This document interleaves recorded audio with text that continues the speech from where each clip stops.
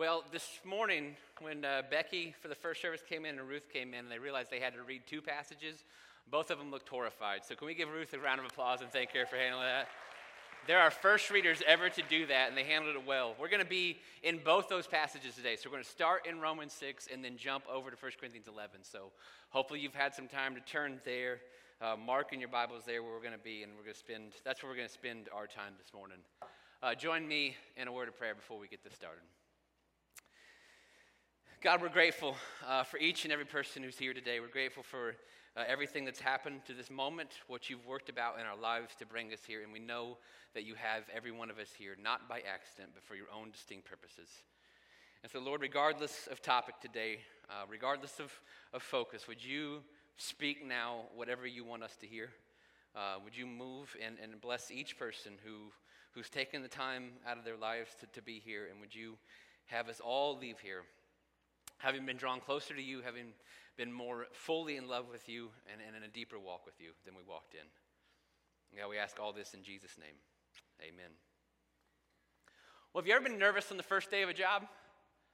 I can tell you the most nervous I was on the first day of a job was really, it wasn't a difficult job at all. It was just what happened in the first 30 minutes. I got hired when I was about 19 or 20 to work on the summer grounds crew at Lieber State Recreation Areas over there in Owen County, about 45 minutes from here. Now, I lived near Lieber. I knew the park well. I know how to get there. What I didn't know where any of the maintenance sheds were or where any of the grounds crew met. And so nobody told me either. So I drive in first day at work extra early because I don't know where I'm supposed to go. And so I asked the front gate, where does the grounds crew go? And so they send me back to this collection of, it felt like 7 or 8 different buildings.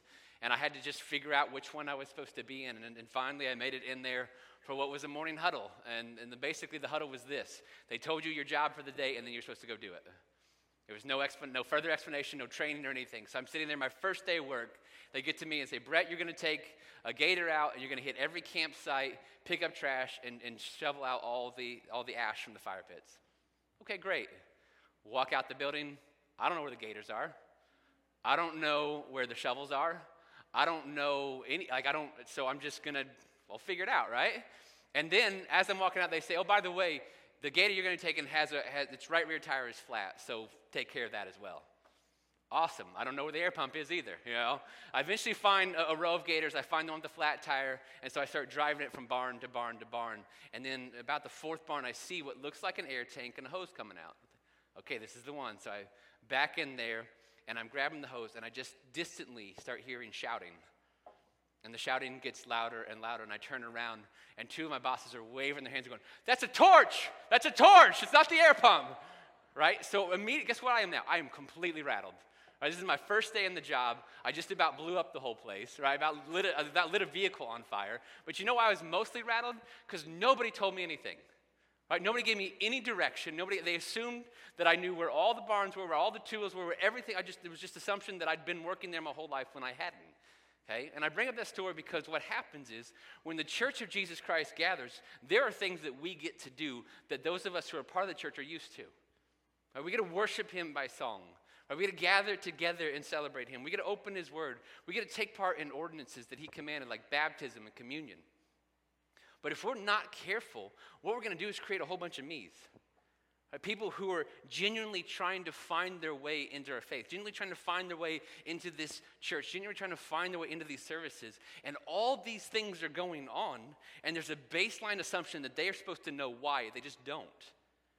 And so what do? They sing because everyone else is doing it. I guess this is what we do now, right? They stand when everyone else stands. They sit when everyone else sits. They take part in communion. They watch baptisms, but they couldn't tell you why. Okay, and that's why I've really enjoyed this focus of our Heartbeat series. All year long, we're going through this Heartbeat series. We're trying to get back to the root of our faith and discover not only what is available to us, but why. And so in this worship focus, what we've been doing is trying to walk you through not how you can worship in your own individual life, but what we do as a corporate worship, because we don't want people to come in here and just be confused as to what's happening. By God's grace, there are new people coming in all the time. It's not because we have our act together. Brandon proved that just a few minutes ago, right? Sorry, I got a microphone after you messed out.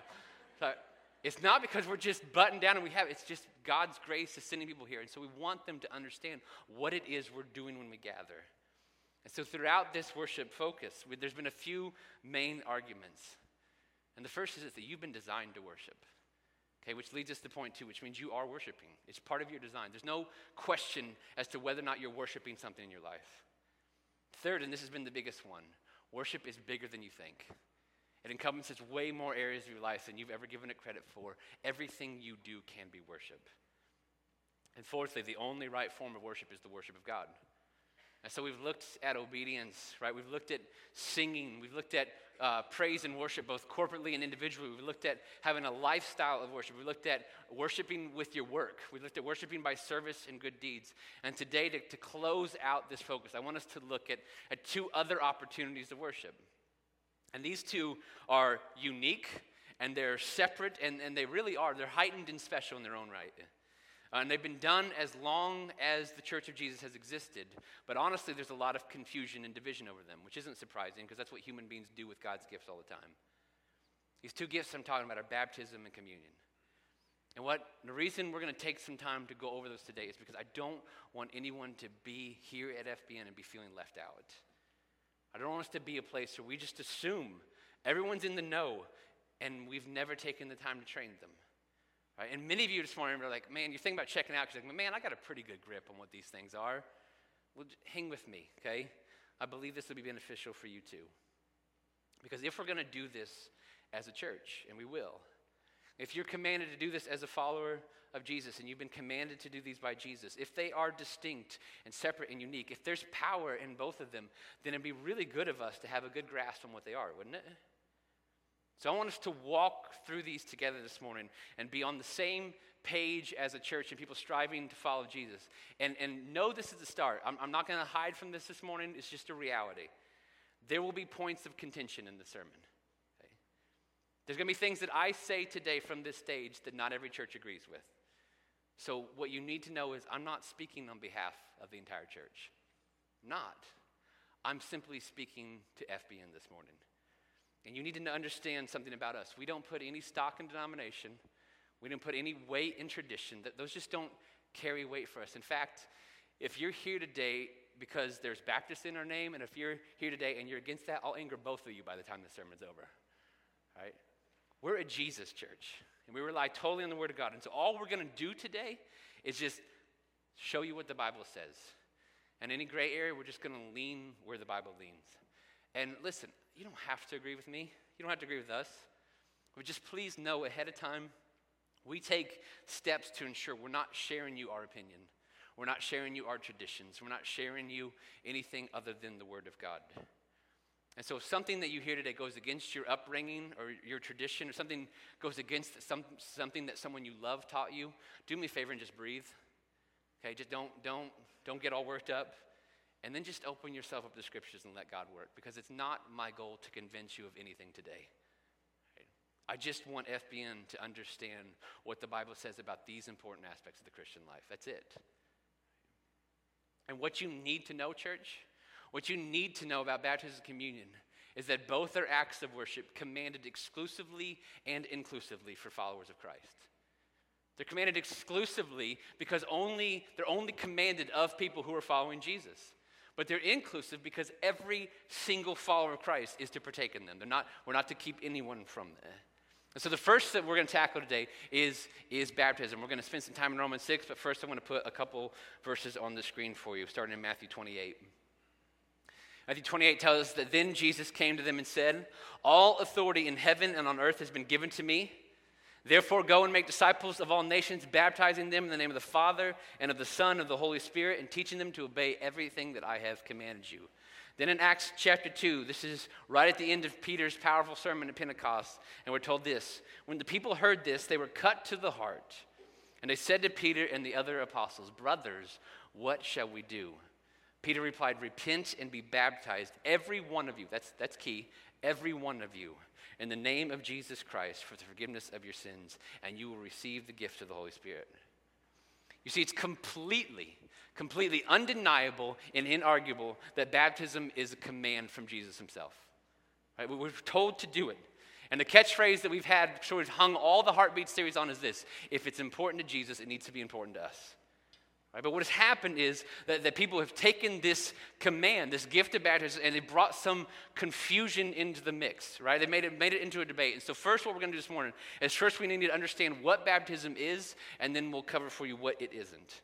And what it is, to remind you what it is, we're going to look right where Ruth read at Romans chapter 6, starting in verse 3. And here's what Paul says to the church at Rome. He says, don't you know that all of us who were baptized into Christ Jesus were baptized into his death? We were therefore buried with him through baptism into death, in order that just as Christ was raised from the dead through the glory of the Father, we too may live a new life. The first thing about baptism you need to understand, and we've already covered, is that it is a command from Jesus himself. Jesus is our Lord. We need to do what he says. That alone is enough for you to do it. But secondly, it's something that we take right here from Romans 6. Baptism is a beautiful picture of the gospel of Jesus. Glance down again at some of the language in these verses. We're told that those who've been baptized, have been baptized into Jesus' death, that we are buried with him, that we are raised to life. Now, we're going to take a few minutes to expound on ways of baptism in a minute, but this right here tells you why we do baptisms the way we do at FBN. Because it's this imagery of when you're standing upright in the water. It's just like when Jesus was upright on the cross. And just as Jesus gave his life on the cross, died, then was buried, and was raised to new life, the picture is of you dying to yourself.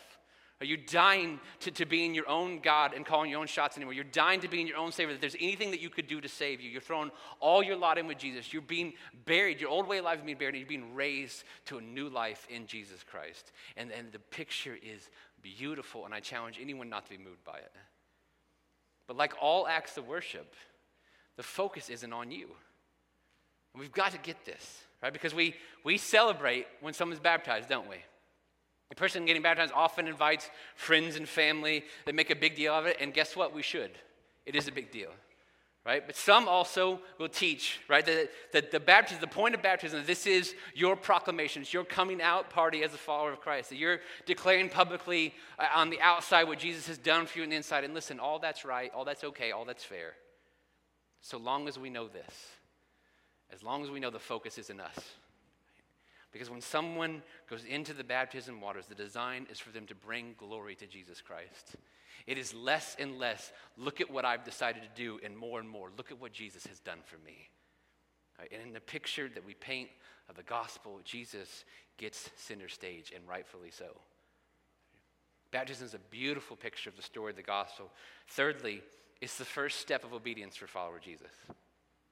Throughout the scriptures, I want you to note this. Whenever you read about someone placing their faith in Jesus for the first time, you know what comes right after? Every time, baptism. Nowadays, people might wait weeks, months, years, because they want to understand it or get it right. And this is on us. Right? This is on us for not teaching it clearly.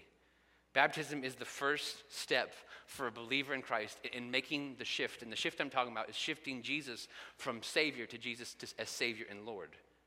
Because when we believe in Jesus, he is our Savior, right? We're told that just believe. It's just faith that saves us from the penalty of sin and death. Jesus forgives us our sin. Jesus gives us life eternal. He is our Savior. But baptism is the first step of declaring him as Lord. I'm doing this because Jesus told me to. I'm doing this because my life lines up with him now. And it's hugely important because as one redeemed by Christ, that's what your life is to look like. He's your Lord, which means what? You do what he says. And any act of obedience in front of Jesus always feeds additional acts of obedience for you and for others. I've seen it every time. When someone gets baptized, it becomes easier for them to declare Jesus as Lord of their life in other areas. And every time someone gets baptized around here, it always leads to more baptisms. Because obedience feeds obedience. And so baptism, what you need to know, church, is baptism is a command from Jesus. Baptism is a beautiful picture of the gospel. Baptism is the first step of obedience for a follower of Christ. But baptism is not a means of salvation. And this is where some controversy gets stirred up. Right? There are Christian circles, there are churches, there are denominations who will teach this, that you must be baptized to be saved. And that word saved I'm using means this. You must be baptized to have your sins forgiven. You must be baptized to have eternal life in heaven. And let's give them this morning. I want to be as fair as we can possibly be. There are verses in the Bible, when taken alone, could lean that way. And so just so we're all on the same page, I want us to walk through one. Let's look at one. 1 Peter chapter 3, we're going to put it on the screens for you. 1 Peter chapter 3, here's what it says. We're going to start in verse 18. Peter writes, "For Christ also suffered once for sins, the righteous for the unrighteous, to bring you to God. He was put to death in the body, but made alive in the spirit. After being made alive, he went and made proclamation to the imprisoned spirits, to those who were disobedient long ago, when God waited patiently in the days of Noah while the ark was being built. In it, only a few people, 8 in all, were saved through water." Now, verse 21, listen to this. "And this water symbolizes baptism that now saves you also. Not the removal of dirt from the body, but the pledge of a clear conscience toward God. It saves you by the resurrection of Jesus Christ, who has gone into heaven and is at God's right hand with angels, authorities, and powers in submission to him." So there in verse 21 is that phrase, this baptism that now saves you also. And I'm telling you, there are Christian circles who love that verse. Right, because it just seems to confirm to them that baptism is something that saves you. And so they practice one of two things. Either practice infant baptisms that they teach will graft babies into the family of God forever, or there are circles that say that those who claim belief in Jesus, even as adults, but haven't been baptized, still aren't saved. And so there's two things that I want to say about this morning, so we can all be clear on this. Number one, we cannot be jerks about this. We just can't. Right? We can't dismiss people who disagree with us or have a different view on us. We can't call them names, because one honest look at this verse, and even the verse in Acts 2 we read earlier, you can see where that conclusion comes from. Okay, so don't be a jerk about it. But listen to me, church. Number 2 is important. We cannot accept this. We just can't. I hate confrontation. I would love it if I could just agree with everyone all the time. But on this, I can't. The stakes are too high. Because what we're talking about is literally the gospel. And I want you to understand something. There is immense danger in building a theological view off 1 or 2 verses. You get that, right? And that danger is increased when what you're talking about is the salvation, the eternal destination of human souls.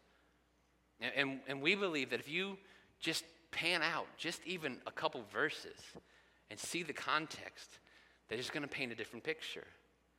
1 Peter 3 in verse 18 that we read, Peter writes that Christ suffered once for sins. You know what that means? That means that work was sufficient.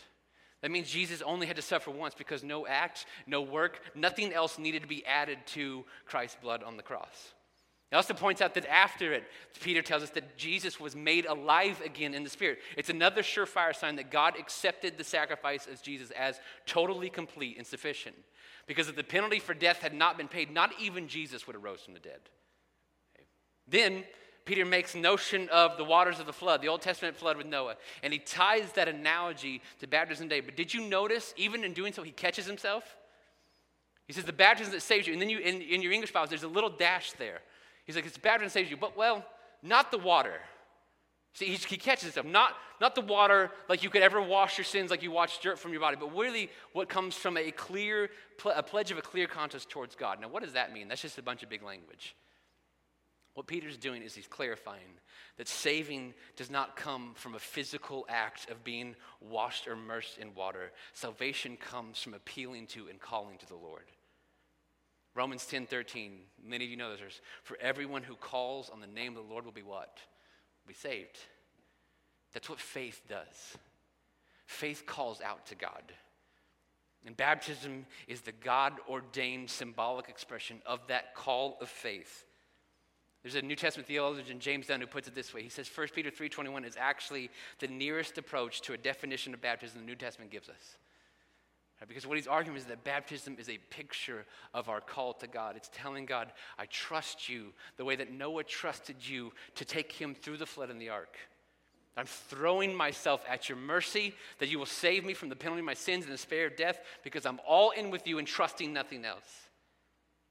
Now, on top of that, we have the witness of the entire Bible, and that's where you should build your theological views. And Jesus in John 5 says that the only work that God the Father requires is to what? To believe in his Son whom he sent. Ephesians 2 tells us that we are saved by grace through faith and not of any works, lest any one of us could boast. Hebrews 4 repeats Peter when it says that Jesus died once for all, meaning there were no more acts, no more sacrifices, no more displays needed for the forgiveness of sins. Hebrews 10 says that Jesus is making perfect forever those he is sanctifying. And then you have the entire book of Galatians, which isn't even about baptism at all. But what happened in the church of Galatia is that a group of teachers had showed up after they'd given their lives to Christ, and they taught the church that in addition to belief, addition to faith in Jesus, they needed to add on the spiritual act of being circumcised. And for an entire letter, Paul just takes these clowns out. And he keeps repeating over and over and over again. It's faith, it's faith, it's faith, it's faith, it's faith alone that saves someone. In fact, he goes a step further, and Paul says that anyone who relies on any work at all is still trusting in themselves. And Jesus saves the one who completely and totally relies on him and him alone to save them. This is the gospel, church. And on this, we have to take our stand. Paul tells the church in Corinth, I remind you of the gospel that I taught you, remind you of the gospel that you believed in. On this, you stand and you do not move. So in this, we have to be rigid. So how do we practice baptism then at FBN? Well, given what we just covered, we practice what is called believers' baptism, which just simply means this. We're not going to baptize anyone unless they've surrendered their lives to Jesus, consciously made that decision to trust him to save them. Now, those who have done it, here's our strong belief. There's no reason to delay it. Right? Think about it growing up in your house with your parents or having a coach or teacher or boss. Right? Did it ever work out for you if you delayed obedience? Did it ever go well?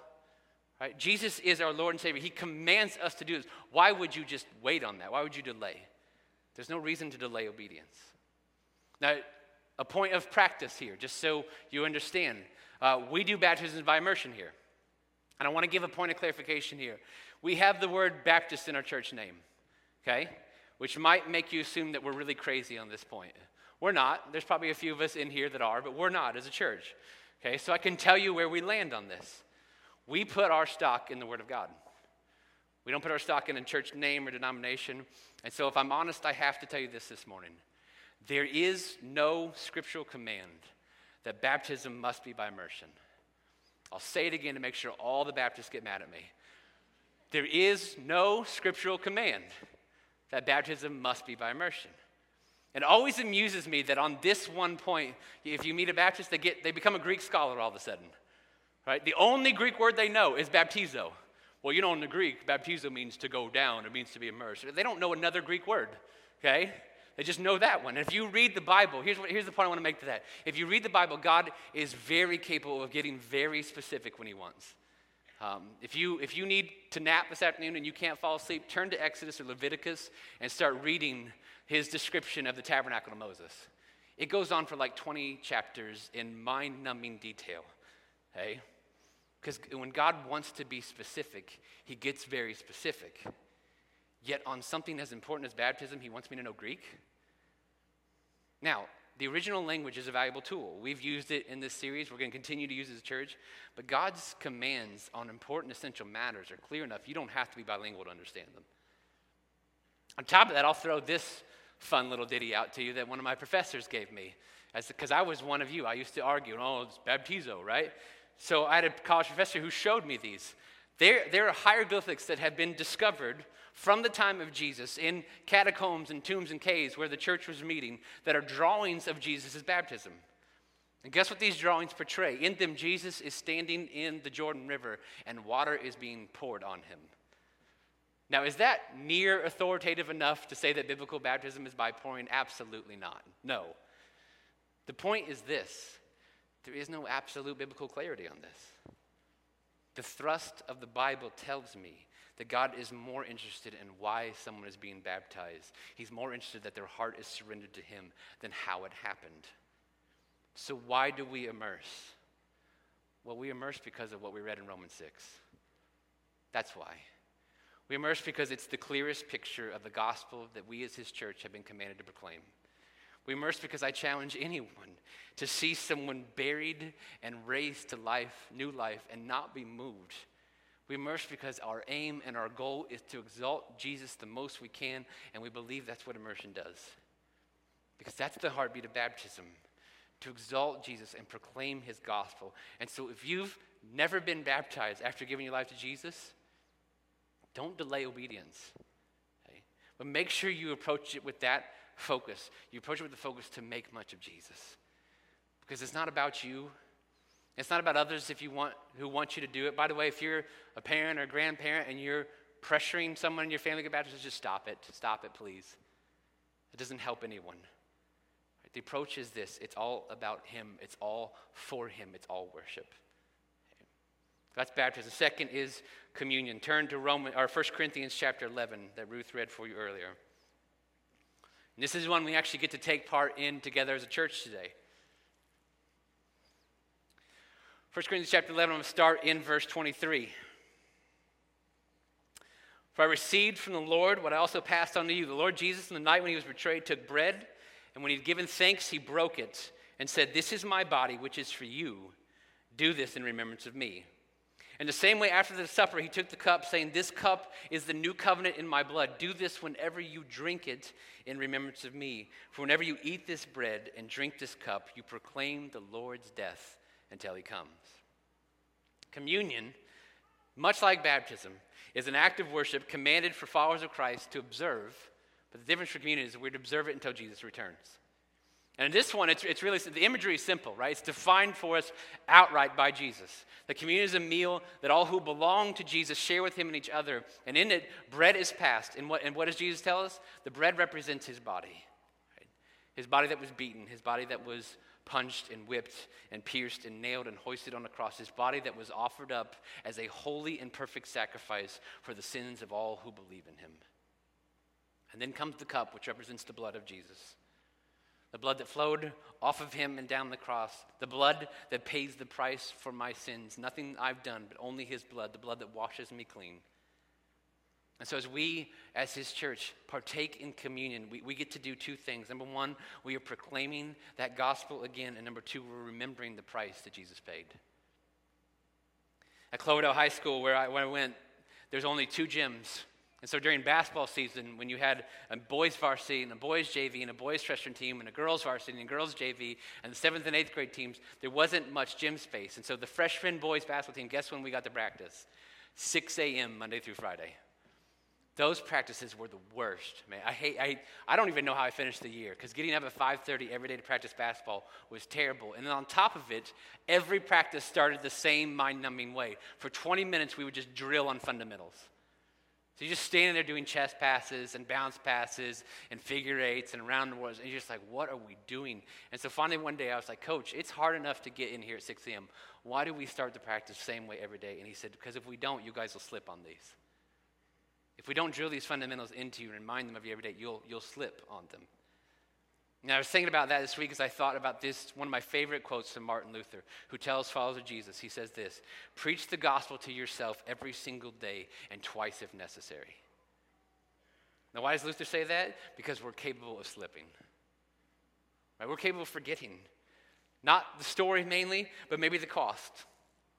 We're capable of forgetting what all God has done for us. We're capable of forgetting how undeserving we are. We're capable of forgetting just how much he loves us and is for us. And so what does he do? He invites us to a meal. A meal where we can dine with him and commune with him and relate with him. A meal where we can be reminded of his love and his cost. A meal where we can be reminded of what he thinks you're worth. And if you don't think you need that, then you don't know you. So just like in baptism, communion is not a means of salvation. It's a commanded act of worship that's meant for the enrichment of those who have already believed in Jesus. And so here's how we practice it here. We practice what is known as open communion. It means that anybody, right, anybody who is a follower of Christ is welcome to take communion with us. It doesn't matter to us what your church home is. It doesn't matter to us what your Christian background is. It doesn't matter to us if you agree on anything I've said up to this point or not. Right? And here's why. The point of communion is the unity of Christ's body. So if you're in 1 Corinthians 11, look back one chapter, 1 Corinthians 10. I'm going to read this out of verse 16. Paul says, is not the cup of thanksgiving for which we give thanks a participation in the blood of Christ? And is not the bread that we break a participation in the body of Christ? Because there is one loaf, we who are many are one body, for we all share the one loaf. The idea is that the communion table is where all who have called on Christ can lay aside their differences and dine with our Savior. Because at the table, we're just like we were at the cross. We're all sinners in need of saving, and it's our Jesus who saved us. Now, there are churches who practice what is called as closed communion, which means if you're not a member there, you cannot take part. And this is just, I'm going to step away from the Bible a little bit just so you know this is my opinion. I just don't get that. I've tried to think about why, and I don't get it. Because to me, it's completely missing the point. All followers of Jesus are welcome to join us at the table here. And that said, not all of you should take it. And we're going to break that down for you. Some of this is going to be between you and God. And the first point we need to point out is this. Communion is an act commanded of believers in Christ. So if you're not yet a follower of Jesus this morning, when we take communion this morning, that's not for you. And please hear me. I don't say that to be exclusive. I don't say that with an air of superiority. I don't say that like you can't do it, ha ha. I just don't know why you would. Because look again at verse 16 I just read in chapter 10. It says, is not the cup of thanksgiving for which we give thanks a participation in the blood of Christ? Is not the bread that we break a participation in the body of Christ? See, a large point of communion is to commune with Jesus. And those verses tell us that when doing so, we participate in his blood. We participate in his body. Why would you intertwine yourself and connect yourself and identify yourself so deeply with one in whom you have not believed? And again, this is me, okay? I think, my opinion, is that communion is the perfect place to give your life to Jesus for the first time. So if you're here and you've never given your life to Jesus, you're like, man, today is my day of salvation. I want to trust in him. Then please, take communion today. And when you take the bread and the cup that showcases what Jesus did for you, just trust in his body that was broken, trust in his blood that was given to you. And the neat part for you is that every time you take it after, you'll be reminded of your moment in which you first trusted Jesus. But if you come to our services and we serve communion like we're getting ready to in a few minutes and you have not yet believed in Jesus, feel free to just take a pass. And here's what I promise you. There's going to be no judgment on you. There's no one on the side like taking tally like they took it and they didn't, right? We don't have that, right? Because no one's going to be looking at you, because here's why. We've all been where you are. None of us came out of the womb as fully devoted followers of Jesus. We've all been there. Okay? And when you're ready, when you experience how awesome Jesus can be, you'll join us. And there's not going to be anybody looking at you, wondering what you're doing, focused on you, talking about you. And if they are, their pastor will fight them for you, okay? You don't have to worry about it. Second is this. Followers of Jesus should examine themselves before taking communion. Look back at chapter 11 in verse 27. We read these verses. So then, whoever eats the bread or drinks the cup of the Lord in an unworthy manner will be guilty of sinning against the body and blood of the Lord. Everyone ought to examine themselves before they eat of the bread and drink from the cup. For those who eat and drink without discerning the body of Christ eat and drink judgment on themselves. That's why many of you are weak and sick, and a number of you have fallen asleep. Falling asleep doesn't mean they're taking a nap, it means they're dead. Okay? Verse 31, but if we were more discerning with regard to ourselves, we would not come under such judgment. Nevertheless, when we are judged in this way by the Lord, we are being disciplined so that we will not be finally condemned with the world. Those verses are scary, aren't they? But here's the thing. They're so scary they lead to overreactions. And I don't want us as a church to overreact. I don't want us to underreact. I want us to properly react. And so you need to understand the context of 1 Corinthians 11. The context is that Paul is writing to the church of Corinth. And I want you to know what the church of Corinth was doing. When they took communion, they served communion as a full meal, something we probably call a potluck or fellowship today. And what was happening when they would come together for this meal that they were declaring as communion is that the rich were stuffing their faces in front of the poor and not sharing anything with it. Others would rush to eat all the food they could before anyone else got there. There was a third group, you'll love this, who was just getting hammered drunk in what was supposed to be a worship service, what was supposed to be communion. So yeah, it's not much wonder why God had really strong reactions against that. Right? I don't think that's what's happening in this room. Okay? If it is, I need to know about it, right? But I don't think that's what's happening. That said, we should follow Paul's advice to examine ourselves. Because there's two reasons that should cause us hesitation from taking part in communion. The first reason is this: if there is treasured, loved, unrepentant sin in your life. If there's something in your life that you know the Bible says is wrong, you know it's wrong, but you don't care. And you just keep on doing it. Right? You're not going to repent of it. You're not going to change it. Man, at that point, you know what that's called? That's called trampling on grace. And that's a good way to drink the cup in an unworthy manner. If that's you, I would advise you to get that right before the Lord before you ever partake in communion. The second way is this: if you're harboring resentment or bitterness towards another, especially a brother or sister in Christ, remember the design of communion is worship and unity. And none of us should commemorate Jesus forgiving us while holding forgiveness from another. That doesn't make any sense. And so if either of those are present in your life, the strong encouragement, the loving encouragement to you is to repent and get right with God and the other person before you take communion. Now, what I don't want is for us as a church to be afraid of communion.